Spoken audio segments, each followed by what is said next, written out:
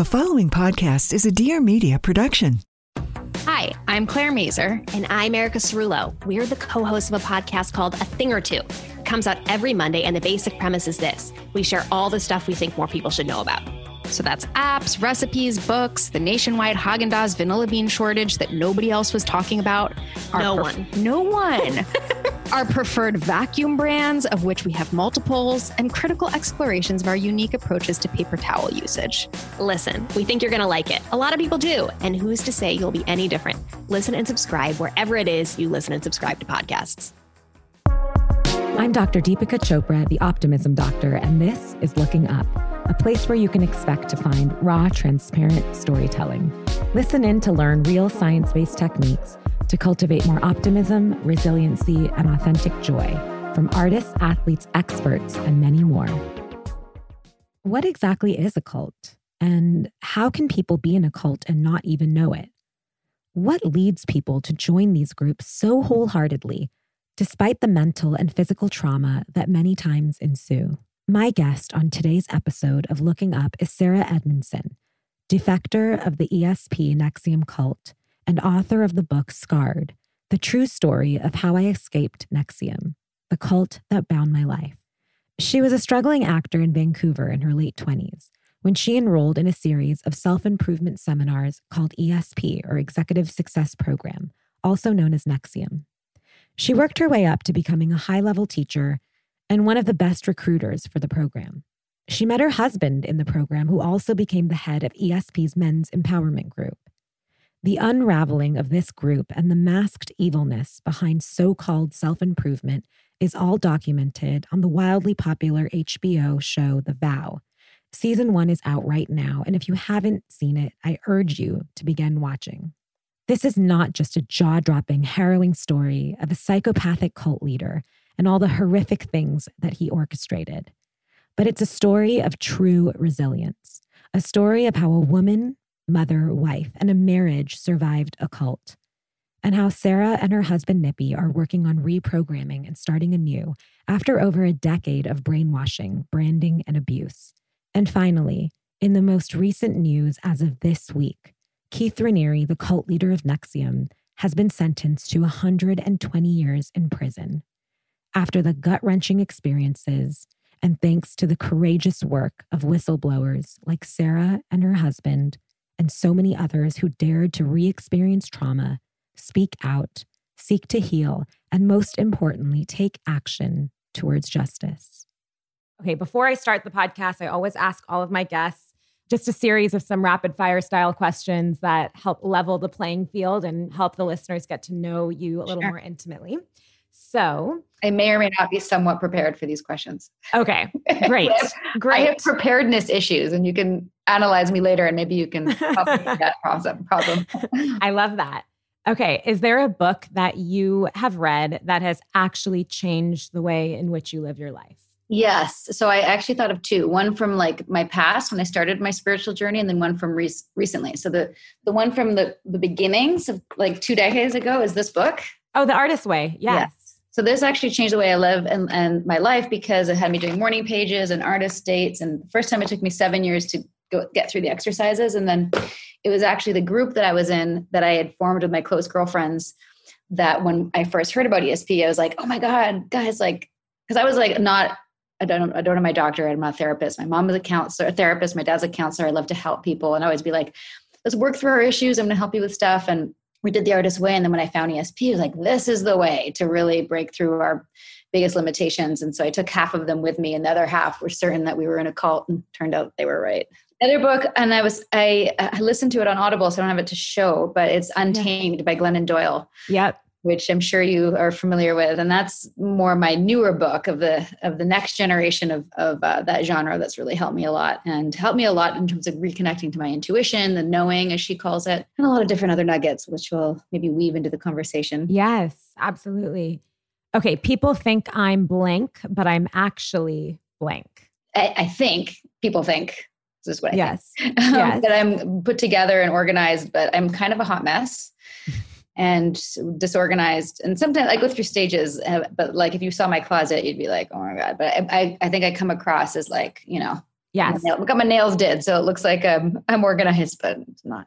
Well, it's so funny. I have a similar thing. People think, because I definitely have some type A-ness and I'm a perfectionist and I get shit done. They think that I'm like super organized and I like things really organized and it's how I work best, but I don't know how to execute that. I have like 50,000 like unread emails. Like it is not very organized. So anyway, I get you on that. I'm not going to recommend a program to help you with that. Thank you. When is the last time that you cried?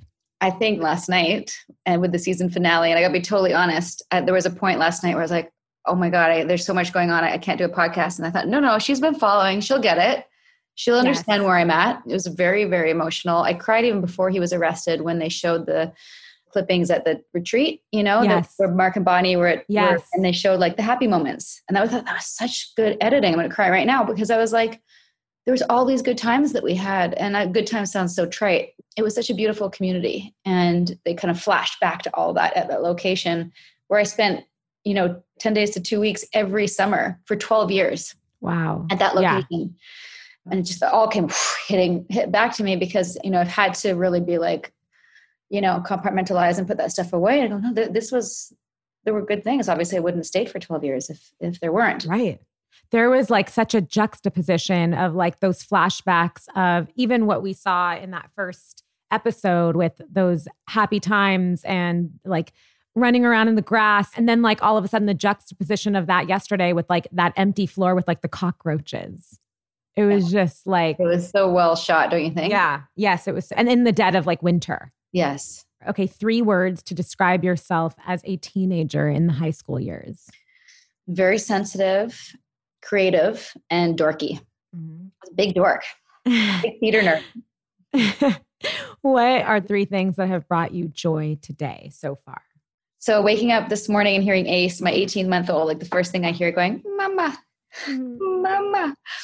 And then my 6-year-old driving him to school and he gets to be DJ. And today he chose It's a Long Way to the Top If You Want to Rock and Roll by AC/DC. And so just like rocking out full on with him and singing with him. That would be Nippy's influence, but I've learned a lot about music thanks to him. Speaking of which, today we went to the pumpkin patch and he wore a cowboy hat. I just thought it was great. And he just like went full cowboy to go to the pumpkin patch. That's so cute. Babe. That's so cute. Those things bring me joy. So my family. Yes. Yes. I'm almost like, this is strange for me because I feel like it's not like a show. You know what I mean? Like that is so like, this was your life. And coming from someone, like you and Mark both, who were some of the highest ranked people in the organization and spent so much time and invested so much of your life. The one thing that strikes me so much in this whole thing is how people can kind of look at the situation and be like, didn't you see all the red flags? When like in reality, I'm not going to lie. Like this is like what I do for a living. Mm-hmm. I have seen gaslighting like in every capacity. I've seen what it does. I've been clued in. And this is coming from someone, again, that's clued in. And I'm not going to lie, the first few episodes and seeing kind of like the sort of wisdom and the good times, as you talked about, and even like some of the modules and the stuff they were talking about, I was like, this sounds kind of good. Like there's a part of me that was like, I would like that. I would love to be around other like-minded people that are learning about, overcoming limiting beliefs and trying to live their best life possible and best version of themselves. So like, I just have a problem with people not being able to see that all of us have the capability, no matter what place we're in our life, to be brainwashed. And I would love to hear, I want to hear lots of things, but kind of starting with that, what were you like right before, what was your life like? And who were you right before you went, or I guess before you met Mark? Sure. Just before I answer that, I have to say it's such a affirming sentiment, what you just said, because it's so much of what drove us to be public, or, originally it was for me to write the book, but the vow is having much more of a reach in terms of like the educational component of it. For some people, they're going to watch this and find it humorous, even like they just like to laugh at it, which is, fine. Nippy and I have to laugh because it's part of the healing. We can talk more about that. But for some people, it's a wake up call from whatever abusive thing they're in, never mind cult. Just right. being with somebody who's abusive or a gaslighter. I mean, people aren't even like, oh, I didn't even know that's what that was until they see Keith doing it. And then they're like getting out of their own thing. So anyway, I tie that back to who I was before I met Mark, which is somebody who's very idealistic, I think is something that in terms of my own psychoanalysis and healing since leaving, like, how did I get into this? Like, what made me susceptible? You know, how did I miss the red flags? What was I looking for? But I think that one of the beautiful things my parents taught me was always, you know, making a difference, having an impact in the world. You know, my dad used to take me on peace rallies in the 80s. And, you know, that was within me. Like, if something's not right, you say something about it. You stand up for it. And, you know, having a voice is important. So I think somehow I thought that acting was going to be that platform. And it just wasn't. It wasn't meaningful enough for me in my 20s. I was technically a working actor, but it didn't like fill me. And I just felt like I had more of a purpose, but I didn't really know what it was. I think I'm also somebody who always struggled with fitting in and feeling like I belonged. Dealt with bullying in high school and elementary school, and felt like, just always looking for my people, you know, and, you know, who's my best friend? And I think that a lot of young women struggle with, you know. Yes.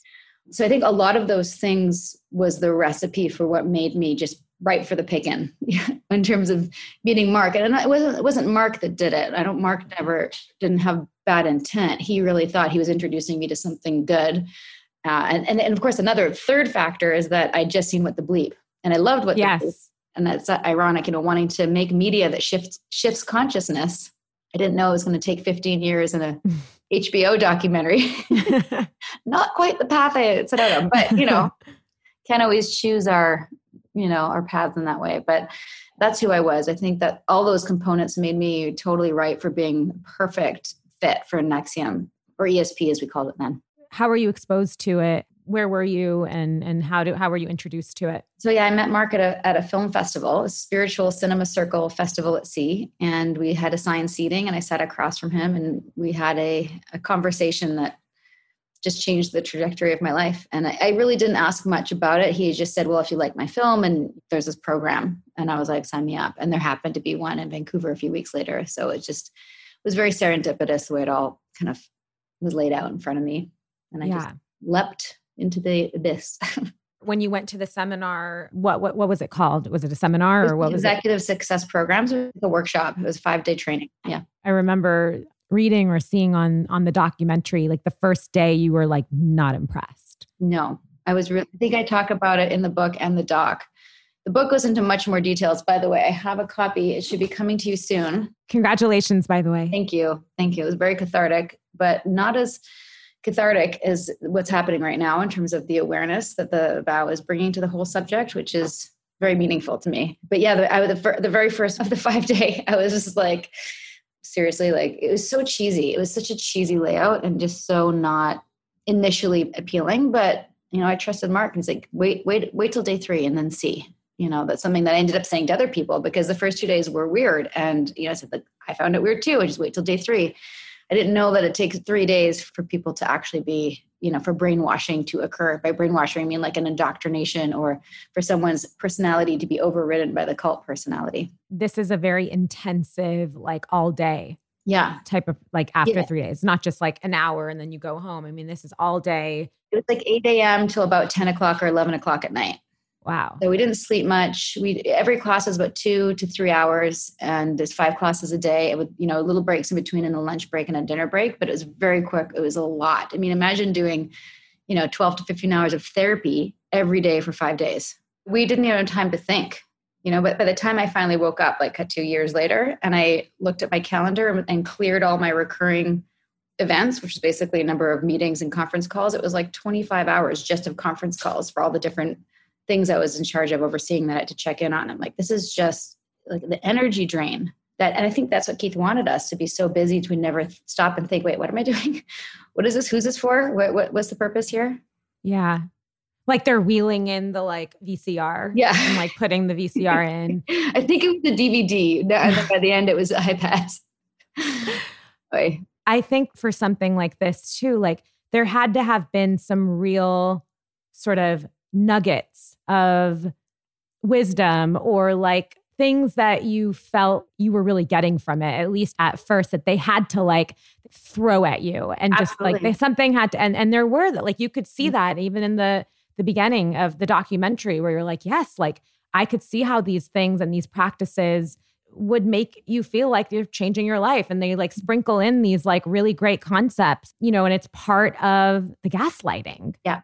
Do you think that being around Keith and the whole process, do you think he had the intent for the way the entire thing went? Or do you think that he had the intent to manipulate and to do all those things, but as things progressed and got more, and he got more power and saw how much he could do, like it sort of just became more gross and more gross?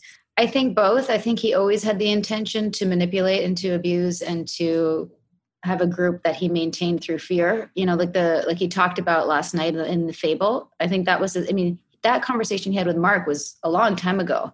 He enjoyed, sociopaths love talking about the things that they're doing and to operate in plain sight. This is something that he even taught us. We just didn't know he was talking about himself. Can you explain that a little bit more for people that may not have seen last night's episode? Sure. Yeah. There's a video because, you know, Keith wanted everything to be documented where he's telling this fable about an evil king and how he controlled through fear and how people were obedient. God, I don't really remember. I don't remember the points, but it was just, now that you're watching it, it's so clear that Keith was saying to Mark, this is what I'm doing to you. Right. Oh, yeah, I know. And I've actually read the written version of it, and it goes into much more detail. And so one of the things I've learned since studying sociopaths after I left is that it gives them great enjoyment to talk about, we never thought it was Keith that was being a shifter or being suppressive, which is the strategies he taught us about what sociopaths do, because he was teaching it to us. So we never figured that he would be one of those people, that he was actually explaining his life story and how he figured out how he didn't have a conscience or a morality, and that how he, like Bonnie was explaining, with somebody has all these options is their sense of their self-esteem in a positive morality, like doing good things. But someone who doesn't have a positive morality will lie and steal and cheat and would do all these things that like you or I would never do. And that gives them a great sense of self-esteem. They come across as very charismatic and they can, you know, you're drawn to them, but they would do all these things you'd never do and you wouldn't project that onto them. Right. And they enjoy, you know, playing with you. Like being a puppeteer. Yeah. If you could put into words, what was it about Keith? Because obviously it's hard in retrospect, and someone that knows what's going on while watching it, like it is so hard for me to look at him and like dirty troll. Yes. Like disgusting. And just, and I know that's coming with a lot of knowledge, but it also like, I'm not in his presence. I wasn't hearing. And I can imagine, because like, you know, when they show him talking, and was there something you could put into words, or that you had even heard of other people or yourself that you're like, what was it about him that was so appealing? So two things I just want to say, you know, I think people watching, myself included, or, you know, when Nippy and I watch it, we're like, oh my God, if we'd seen that footage, oh, of course. we would have been out of there so long ago. But so much of that was kept from us. And wow, it's like he had this outer persona, and then like behind closed doors, like him lying around in his robe and being fed by these women, like, gross. So pissed about the lies and the betrayal. But anyway, that's a separate thing. But I think by the time I met Keith, I'd already taken the training. And like you said, I had all these epiphanies, I had all these awakenings about myself and my belief system and my family and my relationships, my career, everything. I was like, wow, a brand new perspective on life. I just felt on fire, you know? And so by the time I met him, I had a high regard for him. Right. I respected him already. And I've also spent 5 days at the end of each training going, thank you, Vanguard. Like, you know, praise be to the man who created this incredible curriculum, even though I hadn't met him. And then all these people saying, you know, he's this, he's that, he's the smartest, blah, blah, blah. Judo champion. You know, all those things that pump, you know, they raised him up like a Greek chorus. So the time I met him, I felt like I was meeting, you know, a celebrity. I was starstruck by that.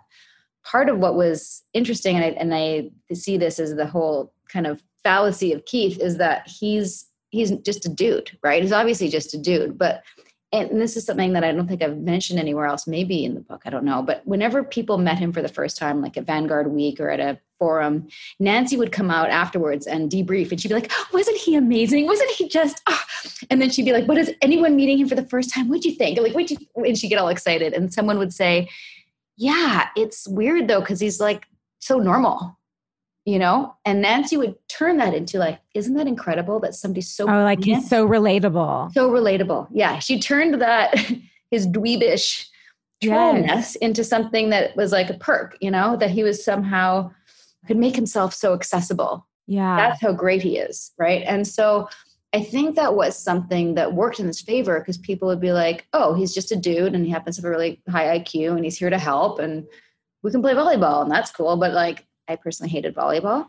Oh my God. I cannot, like, if I can't see him, I can't watch him play volleyball one more time. Like I will throw up. No, it's so nauseating. And by the way, one of the ways I woke up later is when I watched the movie Holy Hell about the cult Buddha field. And they had the same thing with ballet, which I was also never good at. So, and they all like had to watch him play ballet and they had these late night ballet. I was like, all these groups have this weird thing that the leader does to like, just basically, I think he did that to see who's willing to miss their sleep and play volleyball, it was a first test of obedience, just like they talked about Bonnie licking the puddle. Yes. Oh my God. Right? So the first one, actually, not even the puddle one, that like really bothered my husband.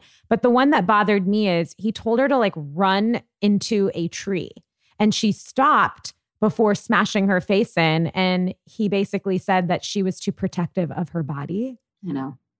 So awful. It's like everyone would have stopped before they got to the tree. It's like telling someone drive into a wall and see when they break, and that's just like, so anyone would always fail that test. Yeah. And it's just like this really abusive, manipulative, see you're protecting your body. Mm-hmm. And then the licking of the puddle. Oh my gosh. Yes. That's a whole I've been meaning to write to her and be like, I feel like the women who lived there and spent time there got it so much worse. Like Nippy and I were kind of, other than what happened to my body, but emotionally unscathed in that way. Like I got in trouble for some things, but they didn't really give it to me like they did to Bonnie and that. I was like, I cannot believe it's really terrible, the level of abuse. So now looking back, at what point do you feel like it crossed some lines? I mean, really from the beginning, I just didn't know that's what was happening. The boundary crossing, and actually Keith taught us this, is something that people do to manipulate. It's called line bending.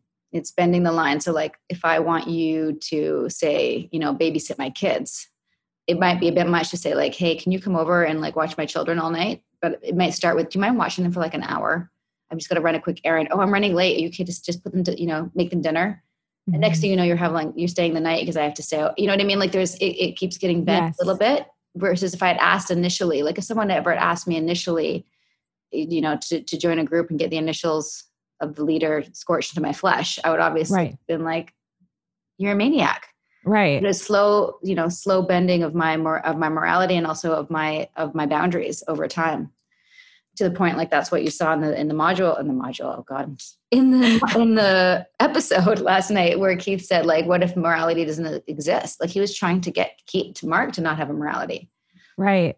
And luckily he was able to wake up. Yeah. Like, in the beginning, you're learning these modules, as you said, you're meeting other like-minded people. You're like having fun.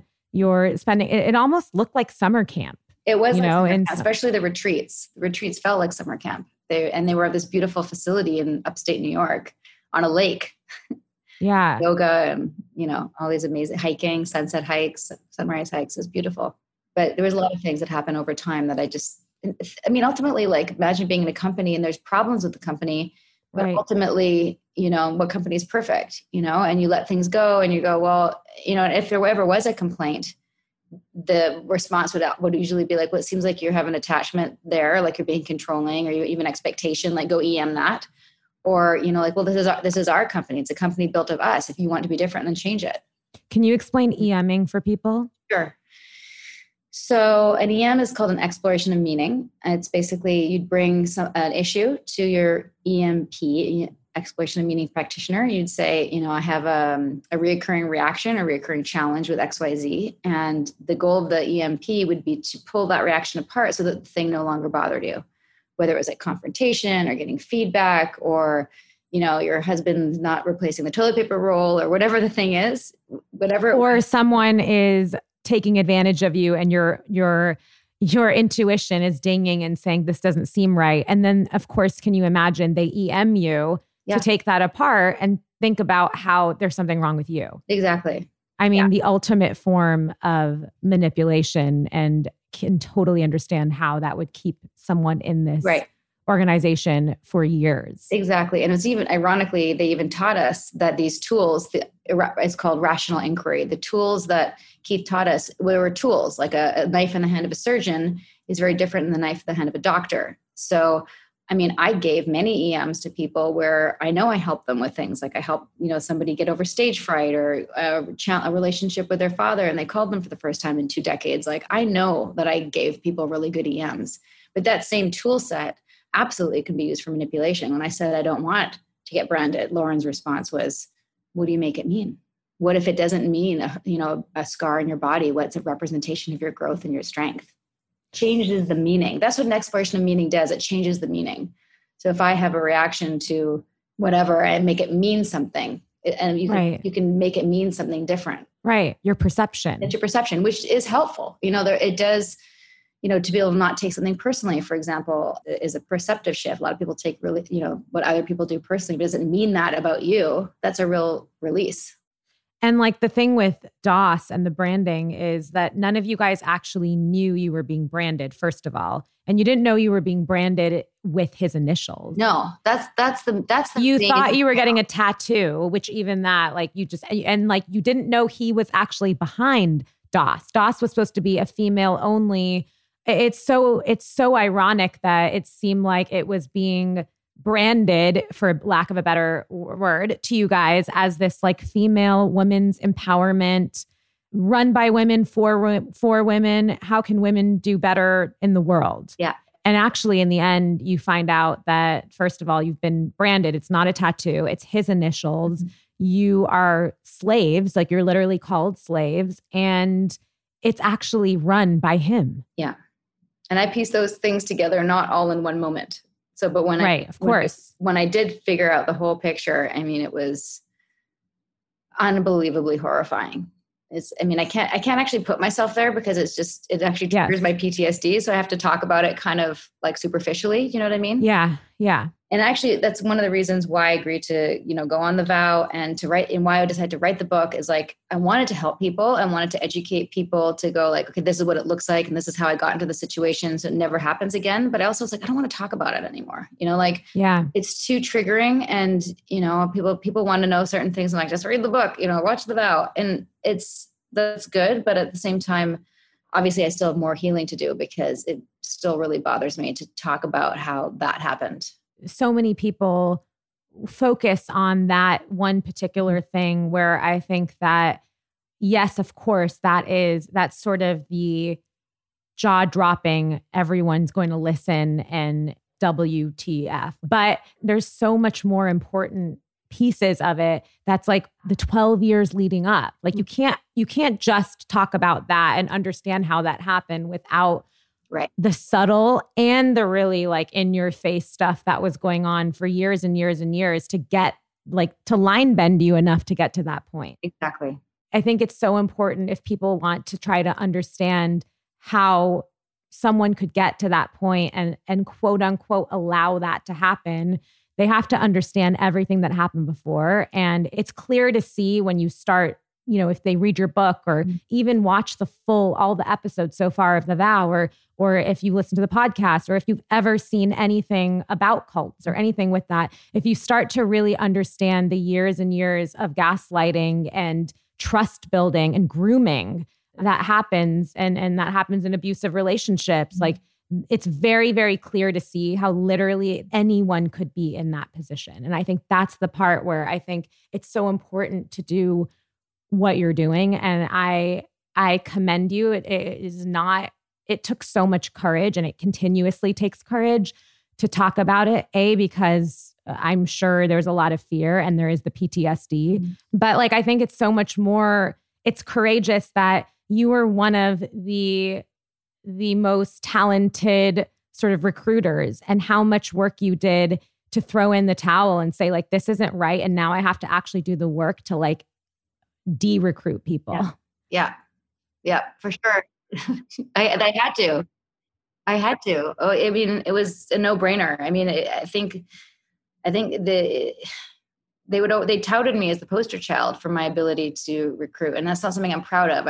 I'm saying it from a place of, fuck, I did that. So now it was the right thing to do. Like I brought them in, I had to bring them out, and with the same tenacity that I put all of my life force into building the community, put the same tenacity, if not more, into bringing it down. And they were not obviously happy with that because, I destroyed the community. But the community still exists. It's just they don't follow Keith anymore, except for the, 5 people who remain loyal, or as Nippy calls them, the flat earthers. So without following Keith, who do they follow? Well, they can still follow Keith because he can make phone calls from prison. So they're following him and his orders from there, which I'm sure won't be great for his sentencing.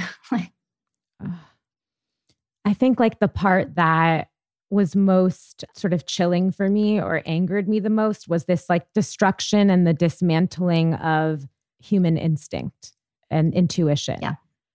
I feel like the whole doctrination and all the years of the gaslighting and the grooming was literally piece by piece, like taking away everyone's human ability to listen and trust and act upon their own intuition. Absolutely. And so I'm drinking my friend's kombucha company, Hoochie Booch, and her thing on her website is trust your gut. And it's taken me a while to relearn how to do that. Yeah, I was going to ask you, how did that process go? And in a topic in our podcast that's so important is everything I really talk about when I talk about optimism is resiliency and sort of rebuilding and sort of working through struggle. And how are you, or how did you, and how do you continue to work through rebuilding your gut and your intuition and sort of being able to honor that?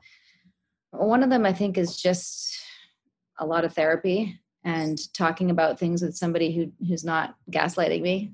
Actually, I've got a team, like a cult therapist and a regular psychologist. I think, again, it's ironic. Keith used to say things like character is not character until it's tested. And a lot of what we were doing in ESP was just like, blah, blah, blah, what if this, what if that? And now I actually had an opportunity to see what am I actually made of, and to give a sense of who Sarah is under great adversity, under the biggest challenge of my life. And like, what am I willing to do? Sorry, I'm getting choked up. No, it's okay. And having that sense of like, this is who I am and this is what I'm made of actually. And connecting to that and just not having any other person's influence as I make decisions and connecting to myself and knowing myself. And part of this whole experience, and I'll never thank him for this, I thank myself for it because I made the choices, is going through this incredibly, whether you want to call it spiritual or meaningful or purposeful life journey that I'll never have ever again. I didn't choose it willingly. It's not what I planned, but I ended up on this path because of my choices. And I feel like it was kind of my purpose. I'm not going to say kind of, take that back. It was my purpose to be a part of this organization and to see the light and be a part of the team that took it down and to shine light on these things. And these things are happening all over the place, not just in cults, religions and relationships, and in politics. It's everywhere. And I do feel good about those choices. And it's way more meaningful than anything I've ever done, any role I've ever had, separate from being a mom, which is another thing. But in terms of like a career, I know myself, I trust myself, and I have to be connected to that as I navigate the world. And I don't always make the best decisions sometimes I fuck up, but I'm on the right path, I think. feels like I'm doing okay.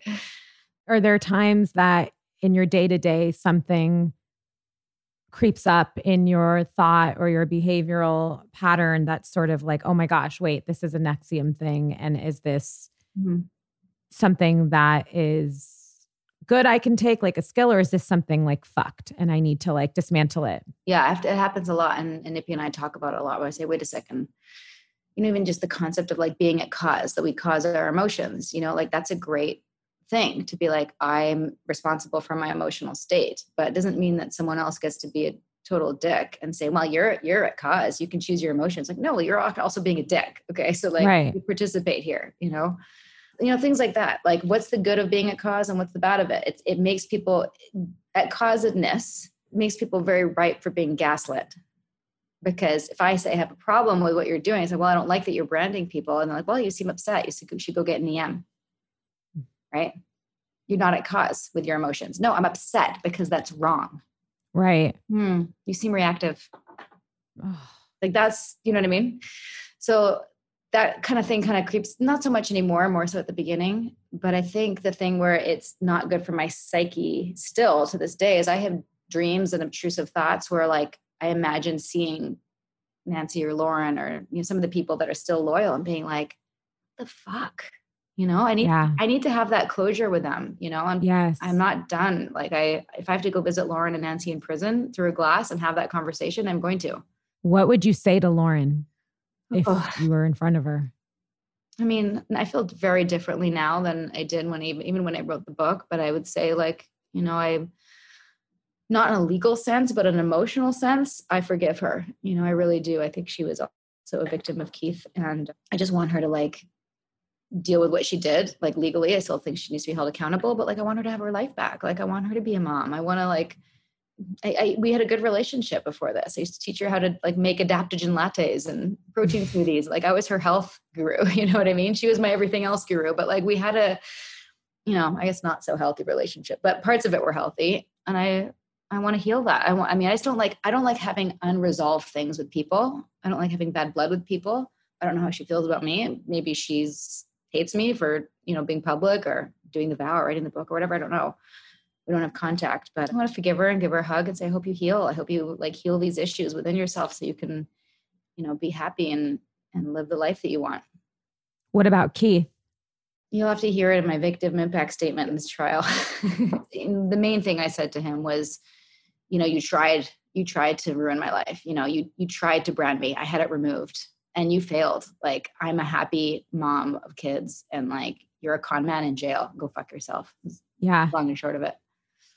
What do you think kept you and Nippy together? I think that we went through something like incredibly traumatic, but ideally we shared similar, I hate using these words because it's kind of NXIVM language, but we share similar values of what we want to see and who we want to be. And, partly, in the thick of it, when things were rough, having kids and being like, okay, we're going to work through this, at a time, I think many relationships would be like, oh, fuck this. This is just escape. We wanted to preserve our family and we wanted to, ultimately when we got together, we barely knew each other because we were so busy with cult stuff. So we're just right. We're just starting again. What did your family and Nippy's family, like when you were in it, like those 12 years, did you have family members that thought like, this is all good? Did you have any people in your life that were like, something's not right? Or was it just like, my daughter or my sister or whatever works for an executive success program? Yeah, I didn't know till afterwards really how much people thought that what we were doing was weird. People sort of made jokes, but like no one ever sat me down and had a heart to heart and said like, this is what we see. It would be more little digs. I felt very judged. And I always felt like, well, they don't get it. They don't see what we see. Right. And some people are more supportive than others. And other people are still judging us. So, not been the best for the family dynamics, but the people who love us. And that's what I'm focusing on.